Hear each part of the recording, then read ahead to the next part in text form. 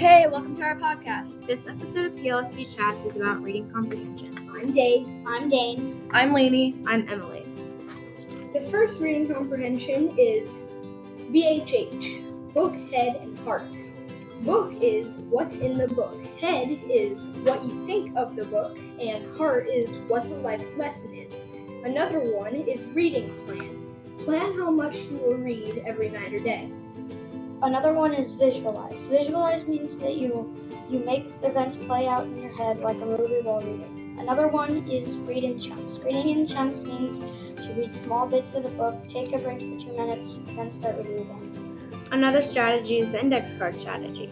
Write down things in your book that you think are important and use the index card as a bookmark when you refill the card. You can even write down quotes that you like. Quotes can be sometimes used to figure out the moral of the story.